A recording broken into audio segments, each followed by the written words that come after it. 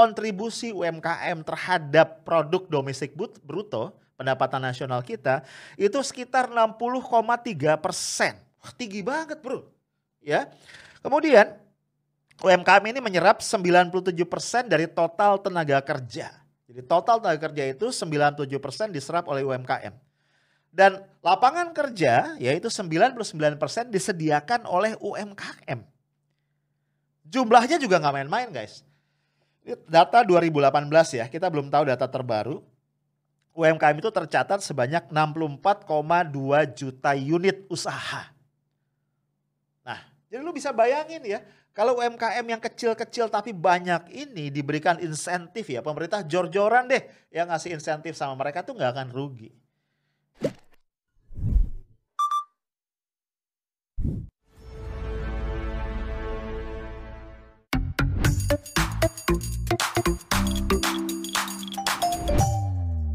Hai guys, Senin ya, Senin malam. Kita nongkrong di mana lagi kalau bukan di Highlight. Ini gak kerasa udah tanggal 22 Februari, menjelang akhir bulan ya. Bentar lagi loh, beberapa hari lagi. Dikit lagi gajian kan? Ya. Oke, mau beli mobil gak? Udah punya mobil belum loh? Buat yang udah ini mungkin tambahan ya. Bagi yang belum ini kesempatan nih. Karena pemerintah baru saja mengumumkan akan membebaskan pajak mobil ya, PPNBM. Ya, diskonnya 100%. 3 bulan pertama, bulan berikutnya diskonnya 50% dan 3 bulan berikutnya lagi adalah 25%. Jadi buruan ya. Gue juga tadinya pengen beli. Tapi gue jadi mikir ya. Jadi curiga nih ya. Biasa jurnalis ya. Bawaannya skeptis. Kalau ada sesuatu tuh bertanya, ada apa di balik itu gitu. Jadi gue bertanya-tanya nih. Apa yang membuat pemerintah itu begitu baik hati? Ya kan? Nah, mulai ini terkuak sedikit jawaban. Dugaan gua ini ada hubungannya sama statement Pak Jokowi dalam sebuah kesempatan bahwa yang namanya menyediakan lapangan kerja itu kapasitas atau apa tanda kutip job desk lah ya dari dunia usaha, terutama perusahaan yang besar-besar, bukan dari pemerintah.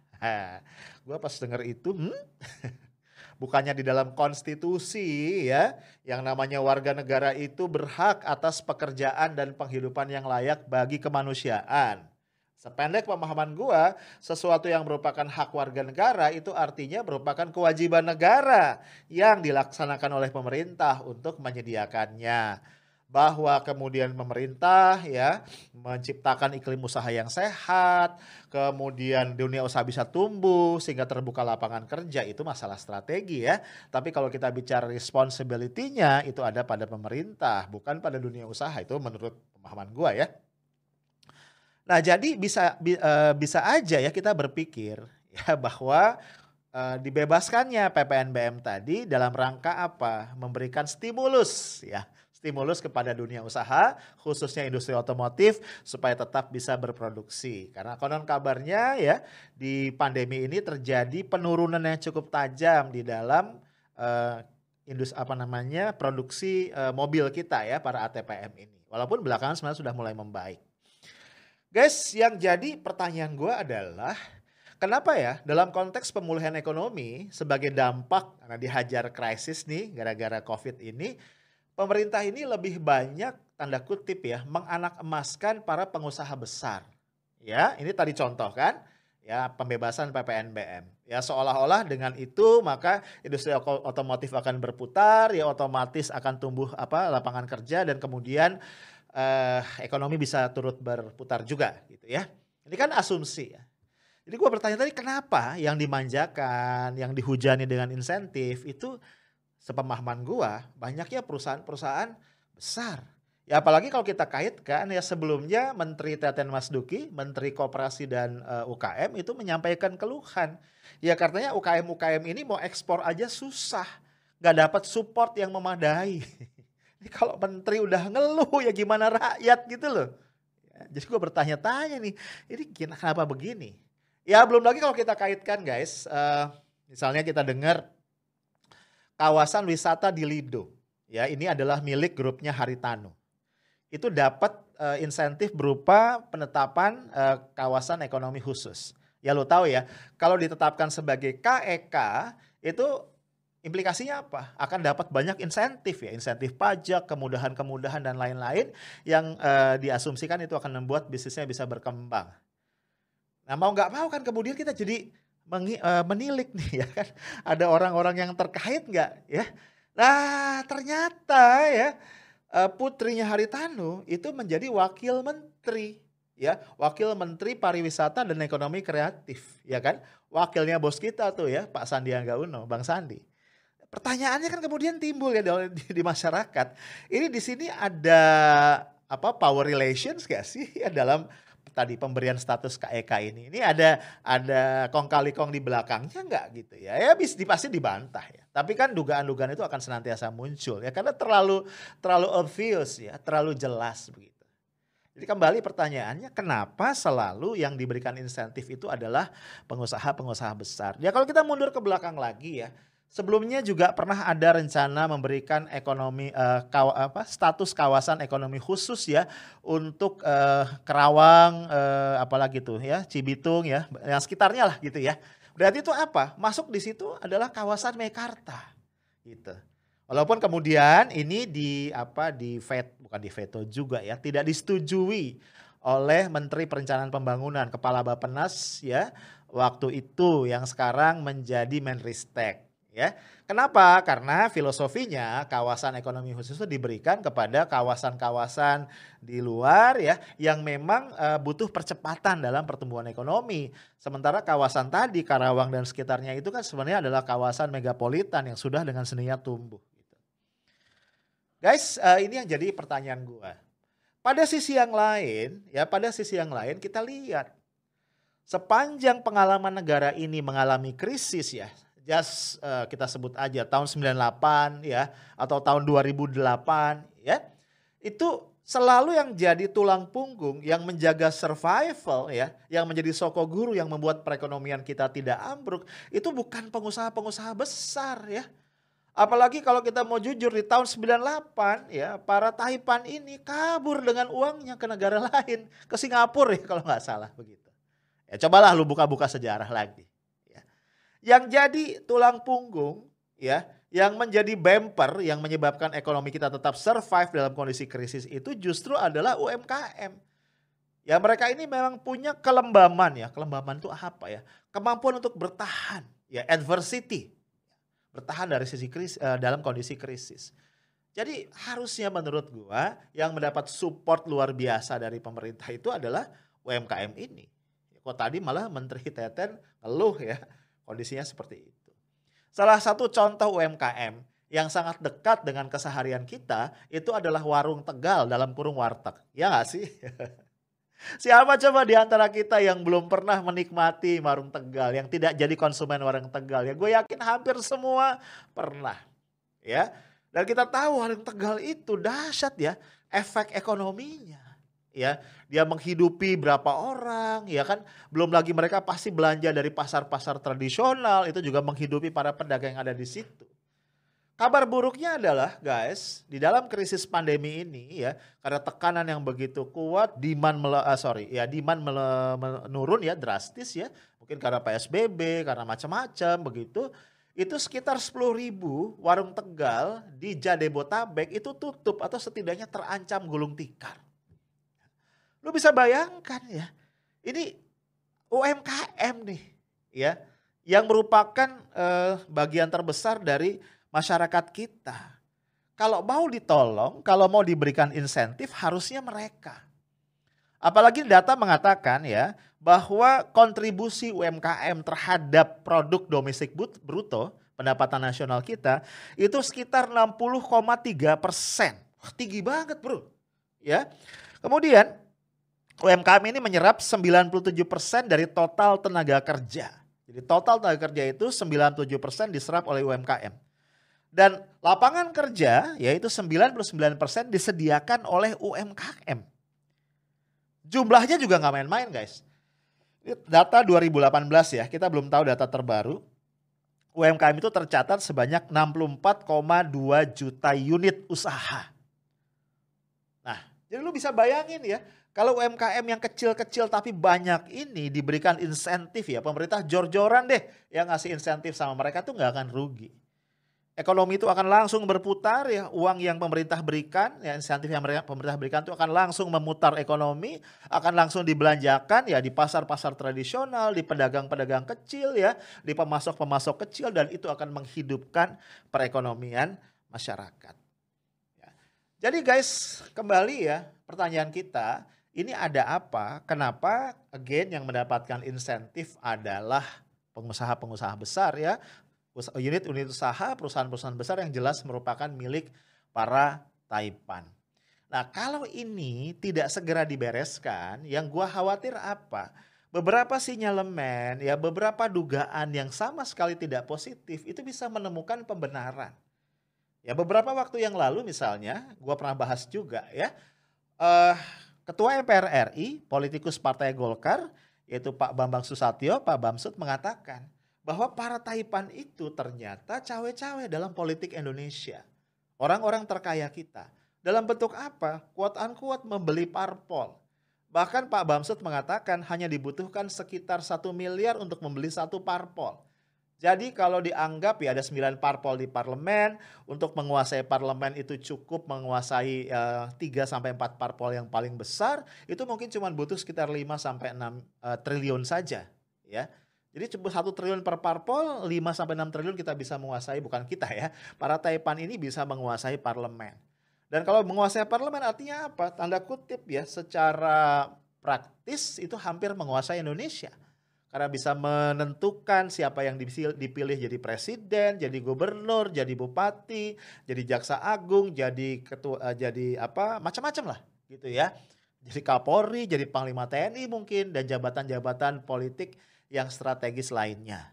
Ya, kenapa kita sampai menduga ke arah situ ya tadi. Setiap pemerintah mengeluarkan kebijakan kita bertanya-tanya, yang kemudian mendapatkan keuntungan, yang kemudian mendapatkan benefit, kemudian mendapatkan kemudahan itu siapa?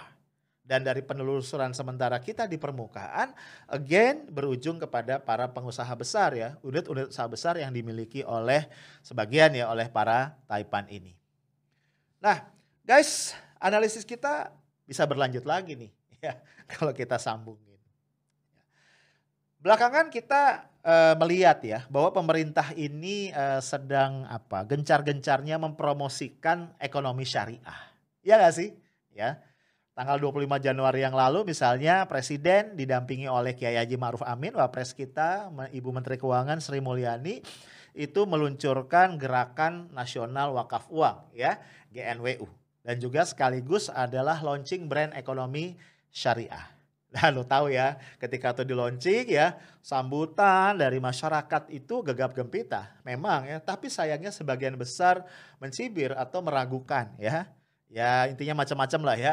Ada yang ragu ini pemerintah arahnya kemana gitu kan ya. Ada yang mengatakan wah ini jangan-jangan dipakai untuk infrastruktur ya. Walaupun kan dibantah ya oleh Bu Sri Mulyani. Jangan-jangan ini dalam konteks karena pemerintah sudah nggak punya duit ya. Karena berhutang sulit dan macam-macam.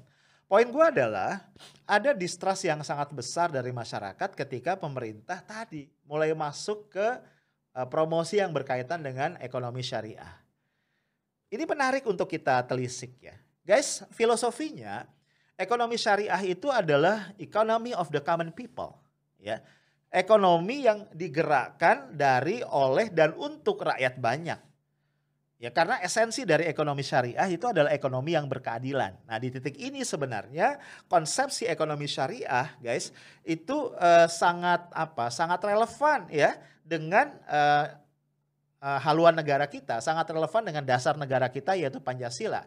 Jadi kalau kita bicara ekonomi kita adalah ekonomi Pancasila, ekonomi yang didasarkan pada sila-sila yang ada dalam dasar negara kita mestinya sangat relevan.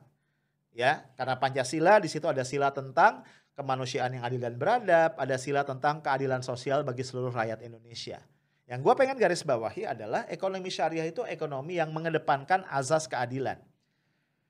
Prinsip yang sangat penting dari ekonomi syariah adalah bagaimana sebuah sistem perekonomian itu diatur sedemikian rupa supaya harta kekayaan, supaya uang, supaya dana tidak berputar hanya pada kelompok tertentu segelintir orang yaitu orang-orang kaya saja.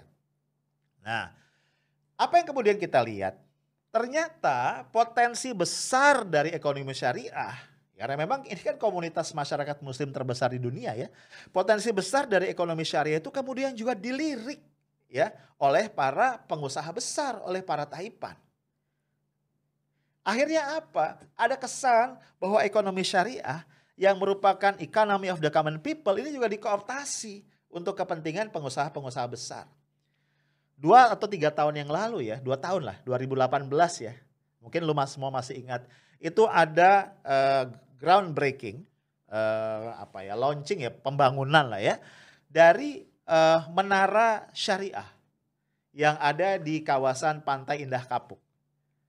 Nah, lu ngerasa ada yang nggak matching nggak sih? Kalau gue ngerasa something missing ya, butuh penjelasan.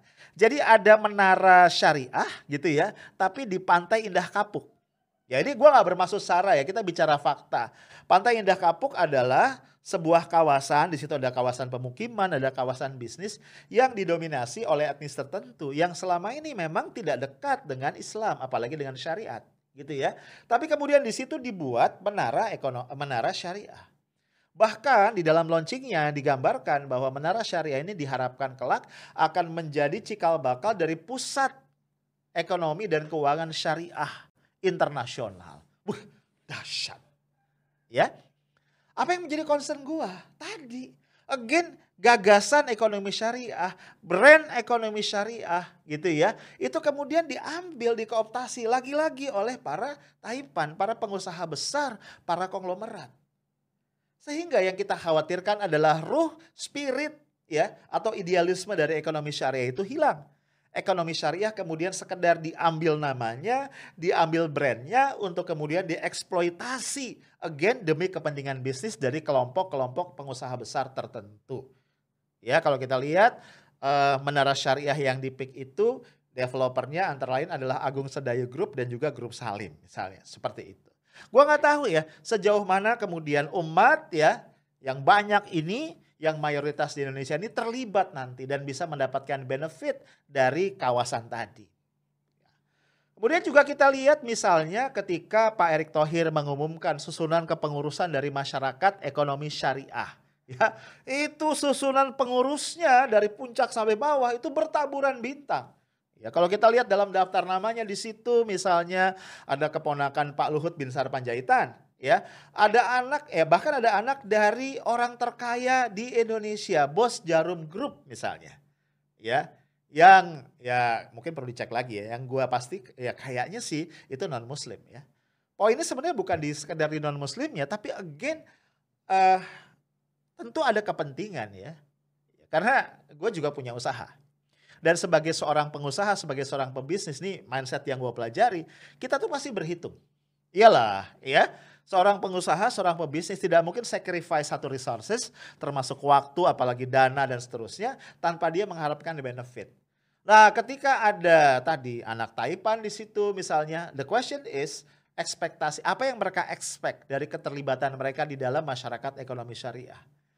Yang kita duga, boleh dong ya kita curiga, jangan-jangan ya yang mereka harapkan adalah again ya bisa memanfaatkan ya ekonomi syariah yang potensinya besar ini untuk diambil bagi keuntungan mereka sebagai sebuah kelompok bisnis. Nah kalau sudah begitu kan kembali ya akhirnya meleset lagi dari tujuannya. Ekonomi syariah yang mestinya adalah sebuah konsep untuk memberikan kesejahteraan bagi rakyat banyak yang merupakan mayoritas di negeri ini, kemudian again diambil alih, dikooptasi, tanda kutip dibajak oleh para taipan, para konglomerat. Nah ini tentu buat kita memprihatinkan. Nah apalagi kalau kita kontraskan dengan fakta lain. Upaya-upaya swadaya masyarakat untuk mengangkat taraf ekonominya, untuk mensejahterakan dirinya, itu ternyata juga justru berujung tindakan represif pemerintah. Ya, misalnya gini, di Depok itu ada pasar muamalah yang menerapkan dinar dan dirham ya sebagai alat tukar lah, kira-kira begitu ya. Jadi bertransaksinya itu dengan dinar dan dirham. Karena kita tahu ya, di dalam kalau kita belajar konsepsi ekonomi Islam, maka dinar dan dirham, transaksi dengan emas dan perak itu adalah bagian integral dari konsep berekonomi secara syariah tadi. Nah ternyata tadi ya, pasar muamalah itu oleh pemerintah setelah sekian lama itu beroperasi dengan biasa dengan baik begitu ya, tidak ada masalah, tidak pernah dipersoalkan, tiba saja kemudian dibubarkan oleh pemerintah dan bahkan pelopornya, inisiatornya Pak Zaim itu juga ditangkap oleh pihak kepolisian. Gue coba cek ya, tuduhan apa yang diberlakukan atau dikenakan kepada beliau. Salah satunya yang gue baca adalah karena menggunakan dinar dan dirham untuk bertransaksi. Dan ini disangkakan melanggar undang-undang tentang mata uang karena menggunakan mata uang selain rupiah di wilayah hukum negara Republik Indonesia. Nah, menurut gue ini absurd ya. Kenapa menurut gue absurd? Satu, yang digunakan di dalam pasar muamalah itu adalah dinar dan dirham yang merupakan koin emas dan koin perak.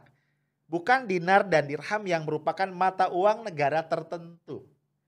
Jadi sebenarnya secara esensial yang dilakukan di pasar muamalah itu adalah komoditi dipertukarkan dengan komoditi dalam kurung barter. Dan mestinya menurut gua gak ada masalah dengan barter. Setiap hari kita banyak melakukan barter. Itu satu. Yang kedua, ya pemerintah harus adil dong ya, aparat harus adil. Di beberapa daerah tertentu ya, di Bali, di beberapa daerah, yang gua tahu Bali ya, dan daerah-daerah lain juga kayaknya ada deh ya. Di Bali itu ya, ini ada data, ada berita di media, 90% transaksi ya, mungkin ya berapa persennya kita bisa berdebat lah, tapi cukup besar. 90% transaksi itu menggunakan mata uang US dollar. Ya, can you imagine ya? Beberapa waktu yang lalu gue dengar ya, ada satu perusahaan asuransi yang merupakan cabang dari perusahaan asuransi dari China itu nasabah membayar premi itu dengan mata uang Cina, bukan mata uang rupiah. Jadi di berbagai tempat dan kesempatan yang lain ya, transaksi dengan mata uang selain rupiah itu dilakukan. Dan kenapa itu nggak jadi masalah gitu ya?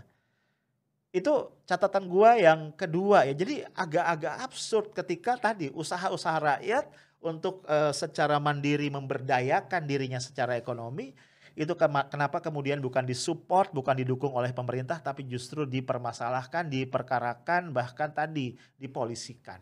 Nah, ini tentu sangat membuat miris ya, sampai-sampai Nahdlatul Ulama, kemudian partai oposisi di parlemen itu mempersoalkan ini, dan menurut mereka, dan gue setuju banget ya, harusnya pasar muamalah ini dibina oleh pemerintah supaya kemudian tumbuh dan berkembang. Kalau ini berkembang, sebagian dari tugas pemerintah untuk mengangkat masyarakat dari kemiskinan, untuk memberdayakan ekonomi masyarakat, itu akan bisa terbantu, sebenarnya begitu. Ditambah lagi ada efek psikologis bahwa masyarakat bisa diajak untuk memulai percaya bahwa pemerintah memang care terhadap ekonomi syariah. Bukan sekedar mengambil keuntungan ya, mengambil keuntungan dari gairah sebagian dari masyarakat yaitu umat Islam untuk mulai ya menerapkan nilai-nilai Islam di dalam kehidupannya, terutama di dalam berekonomi. Nah guys, kembali poin gua ya. Tentu saja kita jadi semakin bukan waspada juga ya. Kita jadi melihatnya harus sangat hati-hati. Ya, ketika tadi ya ada satu kebijakan ternyata kemudian kita harus melihat relasinya dengan kebijakan yang lain apa. Tapi poin gua adalah ya, konstitusi kita menegaskan negara itu ada antara lain untuk melindungi segenap bangsa Indonesia dan seluruh tumpah darah Indonesia. Dan ini harus tercermin dalam seluruh kebijakan pemerintah termasuk kebijakan ekonomi. Sehingga sangat disayangkan kalau dalam situasi yang berat seperti pandemi ini justru pemerintah lagi-lagi lebih care terhadap perusahaan-perusahaan besar, terhadap para taipan ketimbang rakyat kecil, rakyat jelata yang merupakan mayoritas di negeri ini. Itu aja dari gua guys, stay tough, smart and professional. Assalamualaikum warahmatullahi wabarakatuh.